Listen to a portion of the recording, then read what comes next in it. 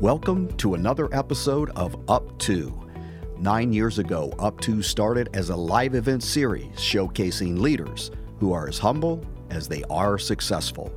The humility piece is extremely important as we identify leaders who can inspire others. We try to focus our interviews on the non-business aspects of their lives. And in doing so, we have found there's a real thirst to explore their hearts and minds in atypical ways. Our host, as always, is Adam Kaufman. And on this episode, we are joined by David Ciccone. Thanks for joining us. We'll be right back. During the first season of the Up To podcast, I had several companies and entrepreneurs approach me about potential partnerships, but I'm really selective before choosing to do something like that. One choice we did make, happily, is to partner with Vivid Front, a full-service digital marketing and website design agency based in Cleveland that works with both local and national brands. They've built their entire client base on referrals, and they've won a lot of awards, including the 2019 Inc. magazine Top 5,000 Fastest Growing Companies, North Coast's Top Places to Work, and several others. They're known for their talent, they're known for their creativity, they're known for their culture, a firm I liked before we agreed to partner together for the show. Check out vividfront.com, or you can email me and I'll introduce you to their dynamic leader, Andrew Spott. Welcome back. You're listening to the Up To podcast with host Adam Kaufman. Today's guest is David Ciccone. Our guest today is the founder and the managing director of the CTH Group, private wealth advisory group affiliated with Wells Fargo. David has been advising now hundreds of affluent and ultra-high net worth families for 3 decades, and his select clients count on David and his team to help them with their most important life decisions. Impressively, David's group is responsible for managing more than $1 billion. I want to talk to him about what it's like if he feels any pressure with that. I have seen firsthand how David has earned the trust of these extremely discerning and private families, and I'm really looking forward to delving into today how he earns that trust. It is such a valuable and rare commodity, and I'm also looking forward to picking David's brain a little on his observations about the common traits of these very successful people with whom he spends so much time. David is also very civic-minded, dedicating much of his time and energy to a very special organization called Communities in Schools, and he's passionate about good food, optimal health, and traveling too. He splits his time between the Washington, D.C. area and Naples, Florida, and we're fortunate to have him with us today in studio in the new home of Up To.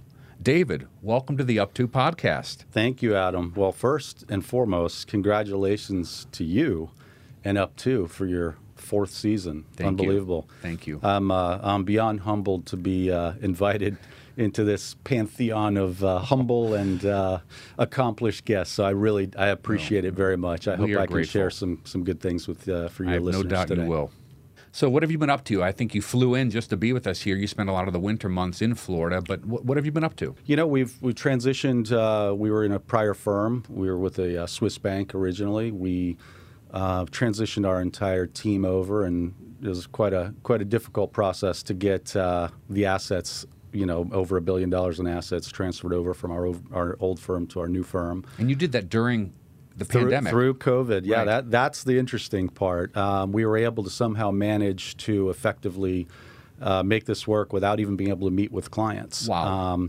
But that'll all tie in later in this podcast. But I'll just say up front that I think part of that is really a testament to my team and just a level of trust and confidence that we've tried to instill with our clients. And that's probably going to be the thread that permeates this entire podcast Okay, today. well, you have your threads, and I have some I want to go down as well. So I'm sure we'll have plenty of good things to talk about. We will talk about your team. But first, can you explain to me, to the group listening, what's the day in the life of a wealth manager? What does that even mean? Like, how do you spend your time? Sure. No, that's great. Well, as you can imagine, our role and our occupation, we serve as so many things to clients. Frankly, I find myself sometimes I'm a psychologist to some folks. I'm a family counselor, wealth manager, real estate advisor, you name it. You've earned the trust. That's what I'm talking about. Yeah. I mean, one of the things I tend to say when I first meet with a potential client or somebody that's interviewing us, I tell them, look, at the end of the day, anything with a dollar sign, you're probably over time going to call us first. And if you really have a good, solid relationship with any financial advisor for that matter, that's really what the relationship's all about, right? It's when you have a question about something, you call the person that you trust the most on a particular subject. Yeah, right. If you have a legal problem, you call your lawyer. If you have a medical problem, you call your doctor. So for us, it's just, Adam, it's so broad-based, it's unbelievable. But a day in the life might be, it starts early in the morning, seeing what's going on in the overseas markets. I know you texted me before 6 this morning. I hope you don't mind me sharing. Oh, yeah. Well, that's probably a little late, actually. It's midday for you. Yeah. So, the markets are always moving, obviously. There's a lot of things that are happening overseas. We try to get a little bit of a pulse on what's going on in the Asian markets, European, wherever we might be looking at different things. But the bottom line is, that's the starting point. And the interesting thing about being a financial advisor is everybody seems to think that the only thing we do is pick stocks, right, trade stocks. And to be perfectly honest with you, what I've found in 28 years of trading and doing professional money management, it's actually probably the last thing we think about. Huh, isn't that interesting? It's funny. It's funny that you said you're part psychologist, because I don't know if anyone's ever told you this, but you are one of the most empathetic human beings I've ever been around. You have the real intuition for understanding people, even if there's no verbal exchange. I've noticed this over time, and I have many examples. But I don't know if you've ever thought about your own empathy or if anyone's ever said that to you, but it's a real talent. Right, thank you. I don't know where it comes from. I think some people are just naturally empathetic, and they use that skill or inherent characteristic to really try to do good things with it. I personally always try to see things from other people's perspective. Yes. And I really do try to embrace that sort of, sincere, my father always said, just be honest, care about people, do the right thing, and good things will come to you. And I really do feel that that's the way things have worked out in my adult life. So. I mean, those sound like such basic tenets. Like, why wouldn't everyone do that? But they really are rare. Right. Not just in your industry, but all over the marketplace. Yeah. So it's wonderful your dad ingrained that in your head. It's even better that you accepted that advice and you're actually carrying it out. And I know it affects the culture you've created with your team and your coworkers. But let's back up. Since you did mention your father, like what type of family were you born into? Sure. Great question. Well, the Dave Ciccone story all starts with two humble people who came in from overseas, came from Europe in the 50s on the SS Constitution. Two separate. My mother came, a couple years after my father came. They didn't know each other. One from Spain. One from Italy. My father from Italy. My mother from Spain. Things in Europe were not particularly good economically. Post-World War II, Western Europe. Exactly. I mean, I can share some stories that'll blow your mind of what I saw when I was a kid. But, basically just fast forward a little bit through a sequence of events. My parents met each other, and, they just... In the Washington, D.C. area? Washington, D.C., yeah, exactly. I actually do like going backwards a little bit. So your parents' humble beginnings. You did shock me once telling me how modest an upbringing they had and visiting your grandparents and what type of... Because we're going to spend time talking today about how professionally successful you've become, but I think it's really remarkable that in just 2 generations' time, where it was in your family to where it is now. Right, so can you give us a snapshot of that pre-you Ciccone time? Yeah, well, we're going way back in the time machine, but it's interesting you ask. When I think about it, Adam, when I go back, I mean, I'm in my 50s now, so when I look back at the times when I was a child, went and visit my grandparents' home, my parents, homes when they were young, I mean, it was mind-boggling how it's just a whole different experience than what we live in these days, what my children are able to experience every day. But I mean, I'll give you an example. little village where both my parents lived, my father in Italy and my mother in Spain. No running water, no indoor plumbing. I'm not kidding. Cook, well, let's see. You light a fire in this fireplace thing in what they call a kitchen, boil water. And you went back to visit Yeah, I these went humble many homes. times as a child. My father, both my parents really, one of the things they really tried to instill in us is culture. It's learning about people and culture and, Heritage. a little bit of travel and seeing things through other people's viewpoints.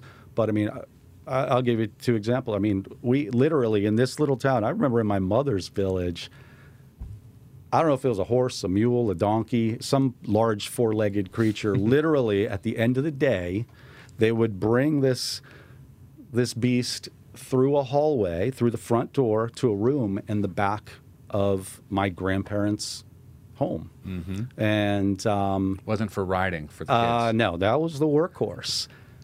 That's where the horse would be literally inside the house, And I'll go one step further. That was actually, remember, there was no indoor plumbing. Right. So I'm talking, very, very different, very humble beginnings. And, my parents' wanted their children to have a better life. And they did what they had to do to try to get my folks over to the United States. All the dreams of the American dream. I literally saw it in real time. I've experienced Right. this. I just find it tremendous that in 2 generations we went from having a Saucony family working mule Right. to you picking me up in a McLaren that goes 200 miles an hour. Yeah, that's in less than 70 years that's occurred, that change. Yeah, American dream. I'll tell you, I remember this is crazy. I don't know, you remember certain things when you're a kid. I remember my grandmother walking in with this, hope the vegans don't take offense to this. We're always going to offend somebody no matter what we say. All right. Well, there was no PETA. Be authentic. There's no PETA back then in Spain. People for the ethical treatment of animals. Correct. Right.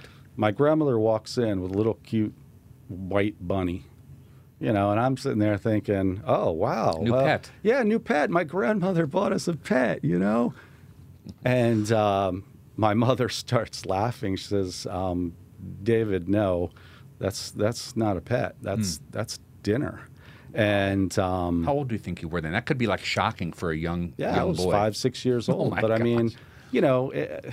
it's just such an incredibly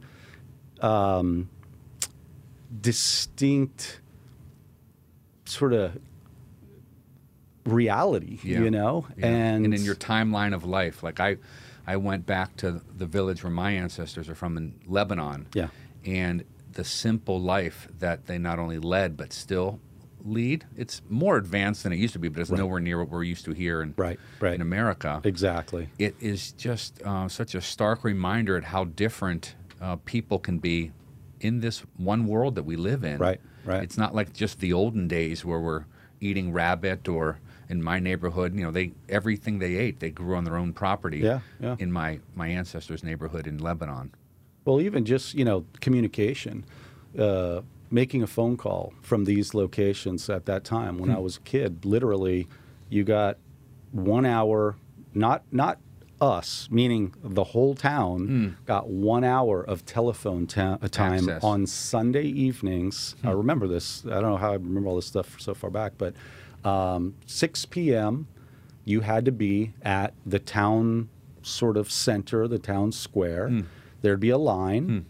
And, because not everybody necessarily had to make phone calls that, not everybody in the town But had. all week you knew that was your time, so you maybe would call America on Sunday. That's, the way it always worked. Now it's like this paralysis of choice. We have, like, should I be on LinkedIn or Signal or Twitter? Or there's so many options. WhatsApp, go on and on. Yeah, and that's probably something we'll chat about a bit deeper into this podcast. But it's such a stark contrast. That's really just, and how it relates back to how the whole Dave Saucony story started. It basically comes back to, I saw what my parents were sort of leaving and what they were going to, and I always felt like they really thought about all the things they wanted to provide for me and for my siblings. I'm always just I'm amazed when we go on the topics of immigration and things like, not to digress, but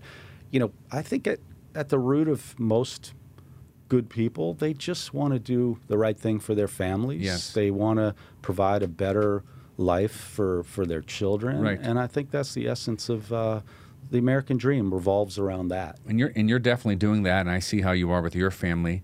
We'll get into that a little bit, but let's now move forward to your professional life. Sure. And you've built this tremendous team. You're one of the most, your team is one of the largest groups on the East Coast in terms of wealth management, if not the whole country. And I wondered if you could share a little bit about the types of CEOs that you've earned as clients, or leaders of large private companies, executives in public companies, even some mega millionaire winners, lottery winners, that maybe have a different character trait from the other folks I was describing. So can you talk in general terms about this somewhat unique and interesting client base you have? Sure, absolutely. So, I mean, I say in general, you can name names if you want to, but I figured you wouldn't want to. Yeah, we'll keep the names confidential, but right. It's senators. Sure.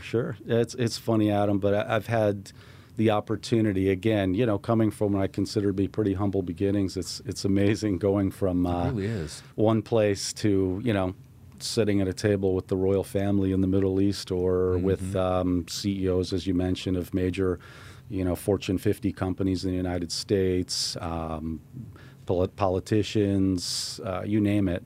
We've really somehow we've managed to earn the trust of a lot of people. But there's such unique characteristics between a lot of different folks. I typically found that CEOs are fairly decisive. And you have to really earn their trust, because they're in control, right? They control a lot of things. They're used to like writing a memo and everyone does whatever they say. Exactly. Right. But in our profession and what we provide to clients has to be a little bit different, because I've always found you have to tell people what they need to hear, not what they want to hear. And I've used that as kind of one of the mantras with my team, which is, if a client needs to hear something, we need to tell them. I call that diplomatic assertiveness. That's right. You can be diplomatic and not assertive, and they won't get it. Sure. But if you're too assertive, it might turn off these CEOs. Right. So when I call on folks like this, I call it diplomatic assertiveness. Yep. Well, what I've found, over the years, and that's exactly right. Yeah. But what a lot of people, again, they come in and they maybe want to, they want to make the decisions on a lot of things. But at the end of the day, they have to recognize that we provide a pretty valuable service. You guys are the experts. We're the professionals. We've been doing it for a long time. We've seen everything. And again, the whole mantra of telling them what they need to hear. In some cases, we do deal with folks with a lot of wealth, so it's not generally based around you're spending too much. It's more based around the fact that maybe getting a little bit too deep into speculative activity. Or can you give me like a real example, like not naming a person, but Yeah. like what's some tough advice you needed to diplomatically, with assertiveness, explain to somebody? Sure. You mentioned the lottery winners. Yeah. The Mega Millions lottery winners. That's different than a CEO who's been working through an my God. executive chain for that's years. a whole nother How on earth did conversation. you get into? You're like the wealth manager for the Mega Millionaires. Yeah, well- how does that come about? Well, I guess fortunately we have a decent reputation in the business of asset management, and attorneys and estate planners and accountants, they recognize our name, our group name. So, they know that we tend to be able to handle really complicated cases, and again, kind of the word gets out. So we got our very first Mega Millions lottery winner, maybe, I don't know, must have been 12, 13 years ago. That's a whole story on its own. I can go into that if you want. But, these folks have never had the kind of wealth that drops into their lap. We had a Mega Millions lottery winner that won $47 million. from $350 a week salary to $47 million basically in one shot. It must be so hard to pull back the reins on their newfound wealth. And Adam, oh my, the stories I could tell. tell us a story. Well, so I mean, we're here to tell stories. All right, well, we'll tell a story. So I'll tell you one. So let's talk. So first, the lead-in. One particular client, Houston, Texas. They're driving home from Houston to a small town about 2 hours away out of Houston. They stop at a gas station. The husband hops out of the car, gives his wife a $20 bill, says to his wife, "Go in, you buy the lottery tickets, you know," and the routine generally was, it was $2 of tickets and $18 for gas. Okay. All right. She walks in. I've never done that before. Well, I've seen a lot of winners. Yeah. Play to win, I guess. Okay, yeah. She goes into the gas station. The cashier, instead of giving her 2 tickets, does 20 tickets. Okay, so the full $20 worth of tickets. Now, recognize that with the Mega Millions, they're not scratch-offs. You can't just hand them back if they give you too many. They actually spit out of a machine. Numbers are So now they're posted. used. It's you pay for it, they print it, it's yours. You have to take it. You can't do anything about it. So, you know, there's a little bit of a back and forth. She really, you know, doesn't want 20. She Can't afford it wants all, to. probably. Right. Yeah. Walks out, tells her husband, he gave us 20 tickets, and he says, "I don't have any other money. That's what I have, and I don't, you know." This guy made $350, like I said, a week. Didn't have a credit card, didn't have anything. And so back in there, you know, all kinds of rigmarole transpires. He goes in, he has to leave his driver's license at the gas he's leaving station. without paying for the gas. Yeah, he's got, you know, $18 worth of gas Oh, my and no God. money. Oh, my Lord. So drives home, you know, they go through that whole process of coming back to bring the gas station some money. And now the husband and wife, they're arguing the whole time. Yeah. How right? could you do this? How could you? I mean, look, you know, when money's tight, Yeah, it's her fault. Right. It causes issues with people. So that whole conflict transpired. You know, they told me it was like a multi-day argument because it was so embarrassing. They had to drive back and forth. Long story short, one of those 20 lottery tickets won them $47 million. Wow. So.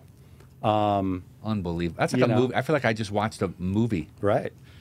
Well, I have plenty of others like that. I won't bore you with So all then of they them. come to you through a referral from a attorney or an Always. accountant or something Always. like that. Yeah. Our entire practice is all referrals. It's all individuals. And do you still have a relationship with this couple that argued at the gas station? No. Interesting story. So occasionally there's a little bit of tough love involved in our occupation. Yes. So when you have $47 million dump into people's laps, a lot of things can happen. Sure. And in this particular case, which is the case for many, many other facets of, you know, folks who acquire a lot new of money money. really quickly Yeah. that didn't necessarily work for it specifically, or, you know, it can throw things really off kilter. And in this particular case, I mean, we did everything humanly possible, along with a team of accountants and lawyers and other people. And ultimately, the couple ended up getting divorced, and you know, a lot of Yeah. really bad Okay. things happened as a result Right. of that. But that was a prime example of where we can do all the work that we're trained to do. You know, manage the money properly. You know, set everything up perfectly for their futures. Estate plan for the kids. Estate plan. I mean, everything from Yeah. top to bottom. Yeah. I mean, the whole team, the financial team and the legal team, we did an amazing job of putting everything together. I'm But sure. you know, when the client decides that they want to go in a different direction, you have to just kind of let them go. So unlike that Bonnie and Clyde type of couple that I feel like I'm, again, watching a movie hearing you talk about it, I know that you've had a lot of clients that have stayed with you for a long time, and I know about this transition you just made to Wells Fargo, and I don't think you lost a single client. What can you say about your own relationship skills? I think this speaks to relationship skills. It's not about the stocks that are picked or the estate plan that's written, I don't think. I think it's about your empathy and the culture that your team has. So can you talk a little bit about why you think you're so good at cultivating relationships? Well, I don't know if I would say that I'm that great at it. Yeah, But I know, but that's your humble side. This show is about humble people, and you are humble. So that's me saying this. So thank you, Al. React to my question, even if you don't believe it. Sure. So, again, it kind of goes back to my parents. I try to view people through the prism of what if they were my parents? What would I want an advisor to do for them? What would I really, as their son, what would I like to see a professional relationship look like in the context of how they might assist my own family? And that's how I approach every single case that we handle. It's kind of like do unto others as you would want done to you. Exactly. I mean, it's as basic as that, it's the golden what rule. comes around goes around. Right. If you do the right thing, good things happen. And giving people good advice. And, my whole team, the truth is, Adam, the whole team embraces that concept. It's like it's serving others. Yeah, it's just our philosophy, which is, it's funny. We rarely talk about money.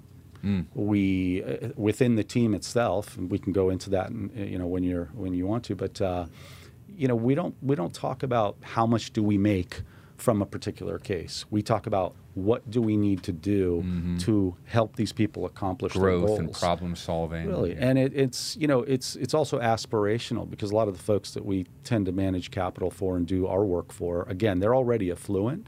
But they may not necessarily, they may have been so consumed with their careers or whatever the case is that they haven't gone out on the boundaries a little bit to actually really understand what they can accomplish with their wealth, whether it's charitable, philanthropic, whether it's, just things that they just hadn't thought about. That's technical, though. I want to really delve into your relationship skills. Sure. If I might. I'm sorry to interrupt you, but I just think you're really good at relationships. And even during COVID, I see how you maintain these really hard to get to relationships with people that have a lot of layers between them and the public. So do you think that was like self-taught, or did you have any mentors to teach you how to cultivate and maintain relationships? Because even during the pandemic, I mean, you've been really good at the relationships. Thank you. I've spent many years of my life just observing, watch, listen, learn. That's the humble you. Well, I think there's a lot to learn from people, and I've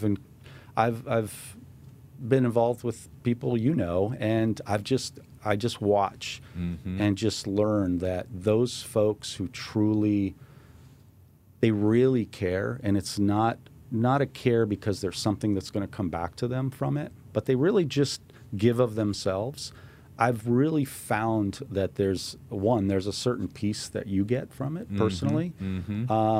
And, frankly, you're rewarded for it in the long run because of the simple fact that people are willing to share you with their friends, their family, their neighbors, and things like that, because they trust you. They're able to allow you to move into their circle, so to speak, without fear that we're in it to get something from them. I think you're such a good listener, and people want to be heard. Whatever they do in life, they want to be heard. Right. And oftentimes, we're not even solving their problem if we're just listening to them. Right. But they're grateful we just listened and gave them space to verbally meander. Yeah. Or our mutual friend, Philippe Bourguignon, calls it meandering, right. Mentally meandering.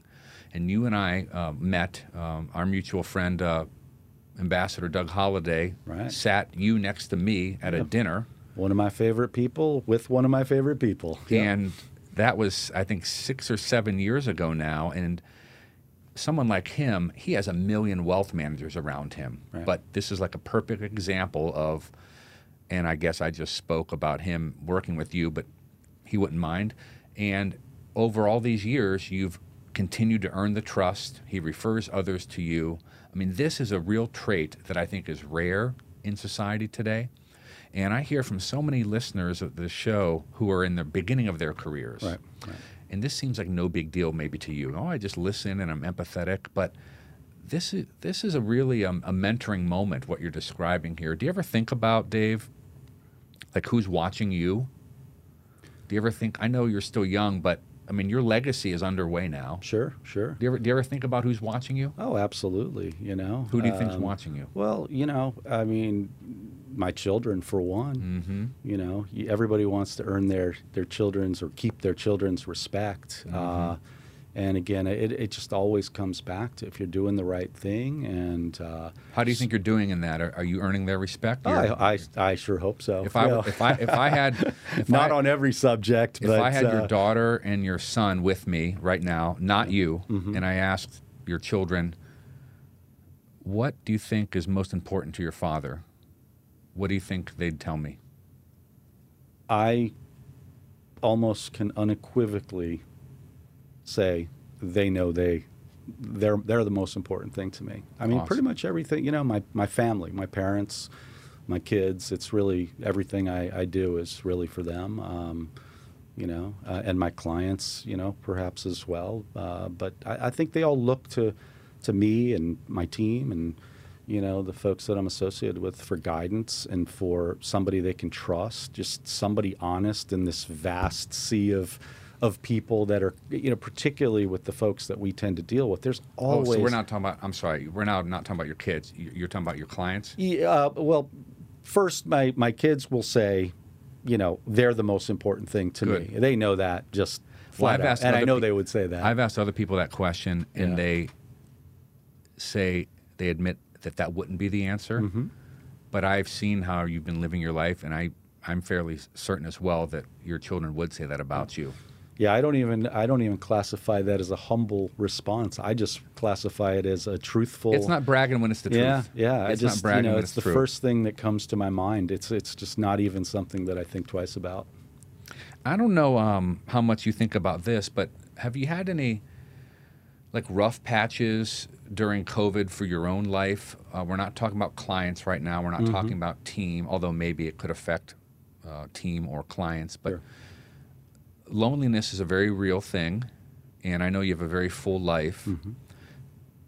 But I have some very vibrant leaders in my world who I know have had some rough patches. Sure. How have you been doing during this extended protocol of stay at home or traveling less, et cetera? I mean, you're a global traveler usually. Sure. How have you been doing? Yeah, no, I know it's so challenging for so many people. It's a terrible thing for those folks whose livelihoods are directly impacted.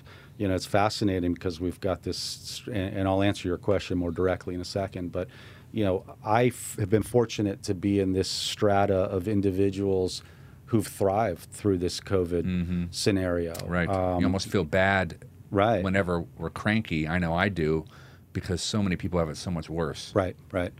And really the nature of my profession is I'm on the phone. I'm having conversations with people. And for me, that really hasn't changed much. I like to be with people. I'm a people person, and I'd rather be with people in person. Not traveling has been highly, highly unusual for me. I was on a plane literally every week for God knows how long. Offshore as well. Everywhere, just, meeting with clients and developing relationships and so forth. But so that's a little bit odd. Yeah. But, the whole COVID thing, I've actually tried to make the best of it. I've been able to spend time with my kids, which I was not able to spend as much time. And when you go to an office every day and your children go to school, well, that's about an 8-hour window that you're not together. Right. But I was so fortunate, how I dealt with it. My son, my 15-year-old son, literally sat next to me for months because he didn't have to go to school. That's definitely a silver lining in all this. And the schedule were consolidated, so they only, they had school a couple days a week, 3 days a week, whatever it is.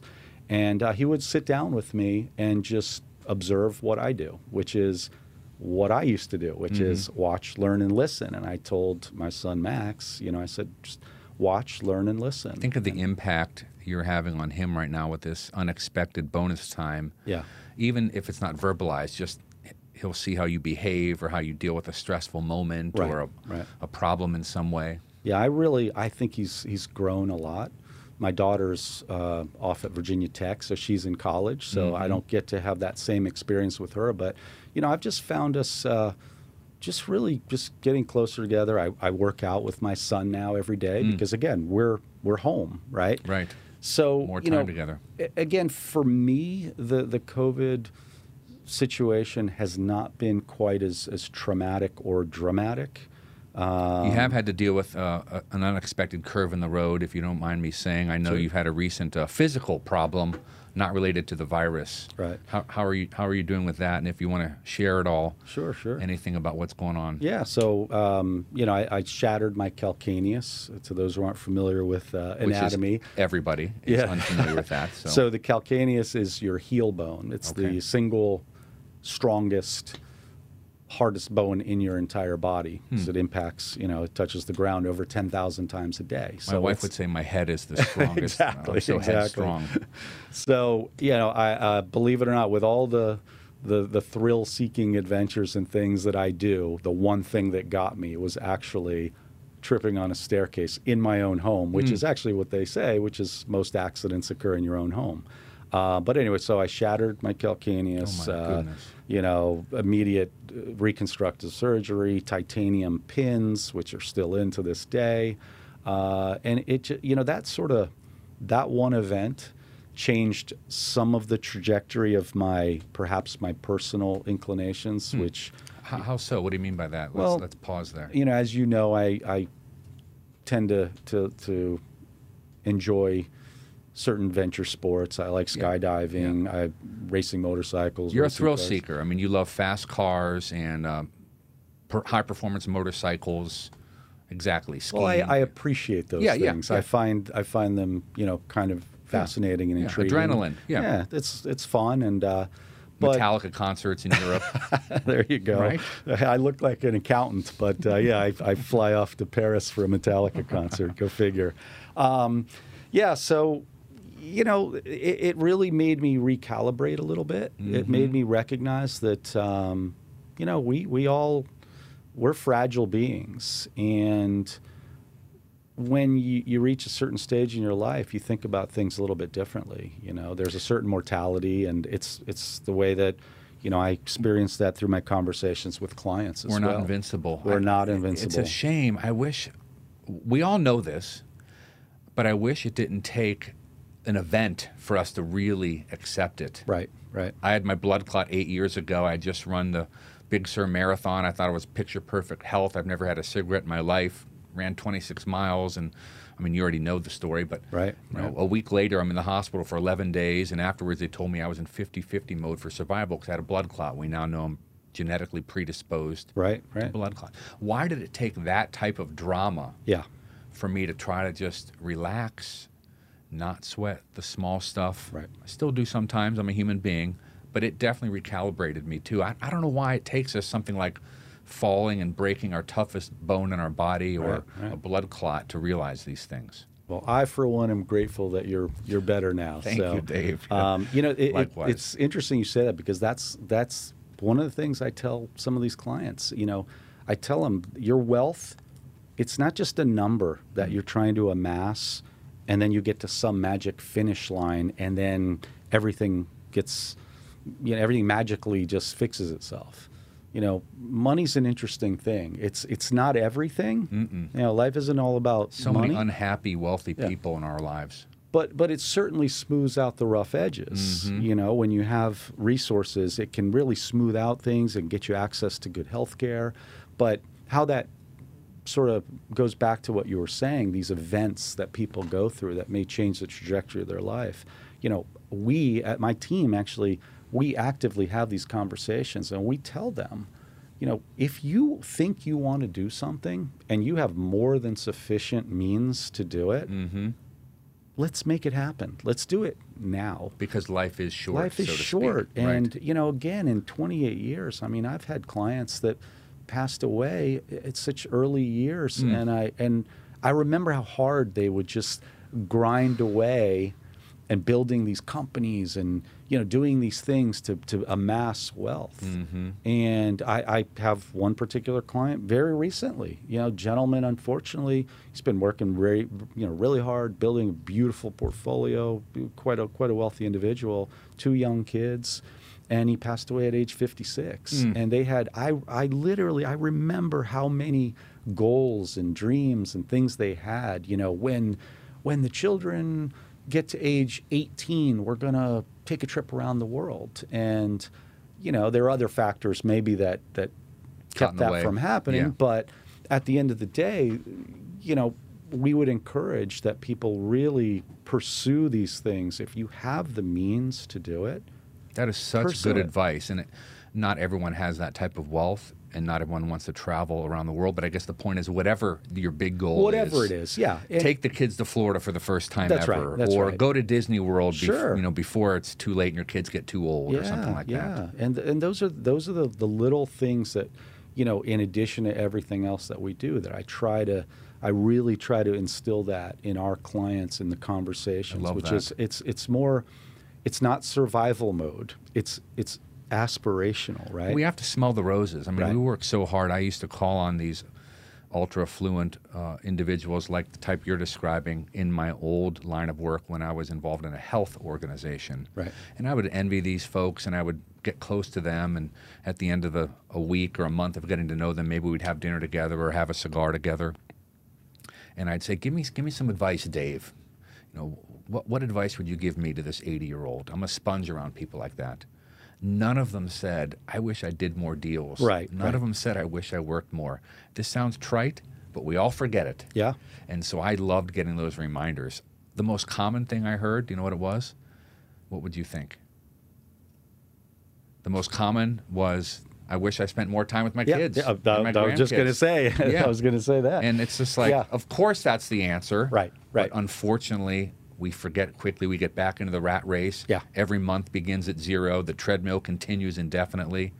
It's insane. Yeah, absolutely. So the injury, your heel injury, helped remind you of some of these Yeah, things. just it sounds like. recalibrate and Yeah. just remind me that I also should take heed of the things that Right. I talk about. Practice what we preach. Yeah, practice what we preach, exactly. You're listening to the Up To podcast. We'll be right back. I'm grateful that Calfee, Halter, and Griswold has agreed to once again partner with us. With offices in Ohio and Washington, D.C., this full-service national law firm focuses on all aspects of business and the law, including corporate and finance, intellectual property, and government relations. Let me be clear. I actually approach companies with whom I would like to partner. We don't just accept marketing dollars from anyone who wants to be a partner. I've been referring my CEO and entrepreneur friends to Calfee for years. I believe in them. One of their notable practice areas is in mergers and acquisitions. And recently, I introduced a successful entrepreneur in the Midwest to Calfee as a European-based conglomerate wanted to buy his business. Calfee works with large corporations as well as privately held companies throughout the U.S., Canada, Europe, and Asia. So whether it's selling your own business or the more routine needs of creating your first will or anything in between, this firm can really do it all in terms of legal needs. Once again, the firm is Calfee, Halter & Griswold, and you can find them at calfee.com or on the Up2 Foundation website. Welcome back. You're listening to the Up To podcast with host Adam Kaufman. Today's guest is David Ciccone. Let me switch gears a little bit. I think everyone admits that COVID has accelerated inevitable change in pretty much every category. Mm-hmm. How has technology changed, if at all, your industry? I know you changed firms. I'm sure involved in a lot of technology. Right.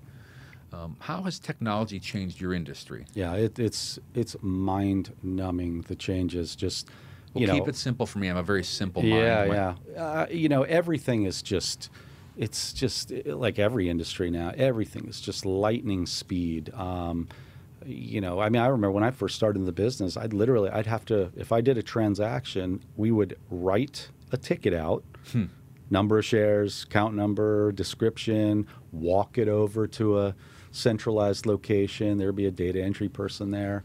So, if we go in the context of a larger scale, automation has just been mind-boggling, but it just has sped up the volume of activity, the amount of for the better, do you think? Overall, I think there's a degree of overload. We too much information. We handle so many things every day. Right. There's so many data sources coming in from different places. There's so many feeds. There's, between email, social media, cell phone, landline. All these things all converging simultaneously, and it's just a cacophony of activity. And sometimes I feel like even with my pretty large team, it's to some degree it can be overwhelming. Because people on the outside, they're seeing a lot of data, right? They're seeing things coming through on social media that might excite them or depress them or whatever the case is. Something about the market. Right. Reddit, that's a perfect example.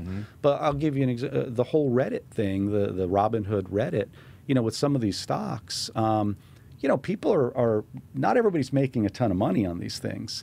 And when these news stories come along, clients are inclined to call and say, hey, should we have some of this? Yeah. And we have to counsel them that, this is not exactly in the context of how it fits into a master plan. And frankly, a lot of these things are just, they're instantaneous, happens overnight. You got to be diplomatically assertive. Got to be diplomatically assertive. Yeah. I interjected here because it's just shocking how fast the time goes. I have a few other topics I want to get to because I really want to pick your brain and your heart as much as we can. Sure. I'm always interested in knowing how successful people like you live such a fast-paced life, Dave. Are you a goal setter, or are you just always trying to do better, or do you set specific goals? And I don't even need to know what the goals are, but are you like a goal setter? Yeah. I do tend to set goals for myself. Are they daily or monthly or annually or resolutions, or how do you do that? Sometimes goals are imposed on you from others, right? Somebody is being diplomatically assertive with you maybe in your life. Exactly. But, I try to set hurdles and milestones and, set targets just for the purpose of creating that sort of that satisfaction, because again, when you in some occupations, there's no finite end to it. When you're measure, right, when you're managing capital and you're doing comprehensive asset management, folks, there's a number. There's always a number, right? It's the value of portfolios, the value of the assets we manage, all those other factors that industries look at. But at the end of the day, you may accomplish one goal, but all of a sudden there's a problem right behind it. So there's always something fresh. How about on the it. personal side? Do you set personal goals? Absolutely. Whether it's like fitness or going somewhere? Or... Yeah, I think that's so critically important for individuals just to keep themselves motivated and to just create benchmarks for yourself. And it's satisfying. It's good. It's a good feeling to be able to. One thing I always did is I write lists every day. I'm such a list writer. 4:30, 5 o'clock, which is usually when I see a text from you. And you write your list for the day. And it feels good crossing it out once it's done. It just feels so good to cross that off the list. I have to admit, I will write something down even though I've already done it, just to have one more thing that I can cross my mind through. Right. And no one's looking at the list. I'm not even showing my it's wife. Just for yourself. It's so silly, at but the it end does of the feel day, good. it's just it's just something that sort of motivates you to keep moving forward. But awesome. Again, I've personally found, again, through that watch, learn, and listen sort of mantra, most successful people, if not the majority of the successful people that I've always observed, do exactly the same thing. They set targets. They have self-imposed sort of goals, and they write lists, or they type lists, or however they want to have that. All right, we're going to keep going with lightning round here. Yeah, go for it. I'm impressed with the team you've built. Love my team. And we have a lot of younger entrepreneurs who listen to the show, and they ask questions often, or they give feedback about how teams are built. Right. The good and the bad. How do you build a team? Sure. Are there certain qualities you look for in team building, or how do you even think about the team that you have already built, or if you need to hire the next person, how do you decide how to do that? Yeah, no, this is probably my favorite question so far. Good. I'm glad we're getting to it. Yeah, So if you start with if you want to go fast, go alone. But if you want to go far, do it together. Say that again. That's great. I might be guilty of that right now. Sure. If you want to go fast, go by yourself. Go you alone. can just do it yourself. Yeah. Right. But if you want to go far, do it together. Do it with somebody. Do it with a team. Why have you never told me that before? That is awesome. Yeah. Well, I didn't make it up, but Wow. it just resonates so perfectly. Keep going. With my team. So my team. I really think of them as family. They've been with me from the beginning. There's no me. Dave Ciccone didn't build anything. Yeah, it's not called the Ciccone Group. Right, CTH Group. The team is what really enabled us to achieve the success that we What character have. traits do you look for? Sure, yeah. So one of the things, what I always tried to do was create complementary dynamics. My original business partner, I call him my brother from another mother, just a brilliant guy. I literally have known him since the day he was born. Now, few people in business can actually say that they've known somebody since the day they were born. So did he start working with you right then, or how much more time passed? So he's been with me since the early days, about 98, 99, something. I'm glad our producer caught my joke. Dave didn't even laugh at what I didn't catch the joke. I apologize. You're so locked in. Oh, sorry about that. I'm in the zone, baby. I like talking about my team. I basically asked if you hired your teammate when he was born. And you're like, well, not right away. I thought I caught that, and I was trying to just go right over it. Todd, our producer, thank you for affirming me with the joke. It's good. Todd's having fun over there with it. Yeah. But one of the things is just using Tom as an example. We've never ever, in multiple decades, we have never had a debate, an argument, anything about money. We just have always just said, this is a team, we're going to build it together, and we share in whatever equal, 50-50. So do you feel like that is because you have that complementary skill set that you previously mentioned? He's good at things you're not, and vice versa? Or it's just more like a synergy? Well, as you said, for the youngsters, for those who are looking at building the team. Right. So, all of the members of my team, every one of them, I have a mechanical engineer, a little bit older, not much older, a little bit older. We speak 5 languages fluently, so we represent many different backgrounds. I have one of my partners comes out of the commercial real estate business, highly successful. So he knows the commercial real estate and lending business inside out. I have another partner. He wrote I'll give him a shameless plug. James wrote, best-selling book, Value Returns. I have it right next to me.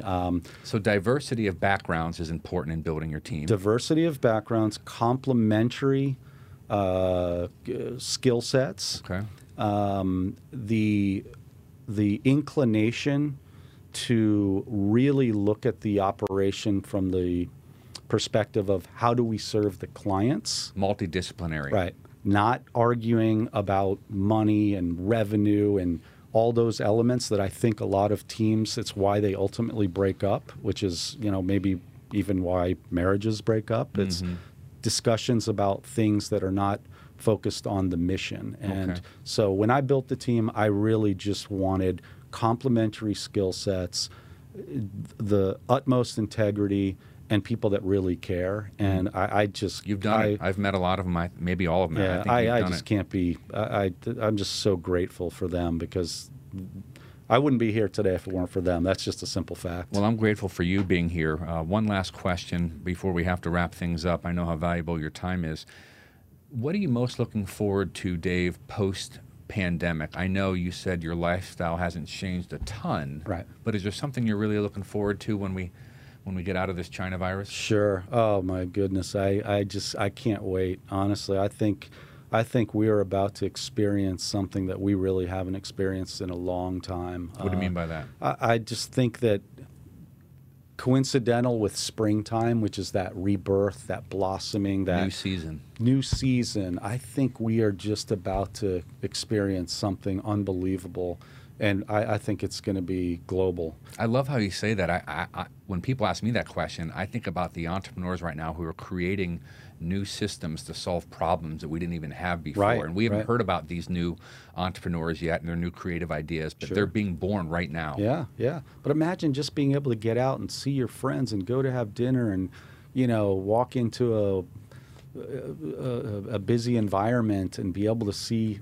other people and just Hug people. How about hugging people? How about just seeing people smile, for God's Right, sakes? seeing their faces. I walk through go through a store and I'm wearing a baseball cap and a mask, and the reality is that other people are too. And it's really interesting how you lose that sense of sort of the acknowledgement, perhaps, and just understanding what somebody's sentiment is when they say something, when you can't see all the facial gestures. For sure. It's almost like when you text, you really don't necessarily always get the And full we're not context. in person. All the Right. Zoom calls or Right. the Teams Right. calls, you're an empathetic fella, but empathy is harder when Right. we're not in person. The Yeah. digital versions of ourselves are not as empathetic as the in-person versions. Yeah, I think it's going to be like global Woodstock. Oh, you right. know, I mean, on the social side, I think people are just absolutely itching to get out and do things.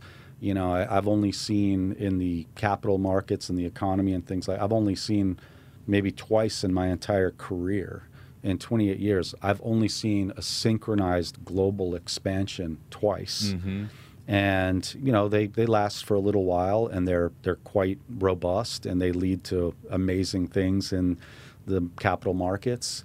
But I think just on both sides, on the social side and on the business side, I think we're just about to see and witness something that's just going to be magnificent. I love this as our closing comments. I mean, you're leaving us with a really positive optimism to think about. So, Dave, thank you so much for coming Adam. today. It's, again, remarkably quick when we get into these conversations, and I'm sad that the time is concluding, but hopefully we'll invite you back. But in the meantime, I hope so. Congrats on all your success. Thank you, Adam. This show is about leaders who are as humble as they are successful, and your humility came out in so many ways today. Thank you so much, Adam. It's truly a pleasure to be here. Thank you. Awesome.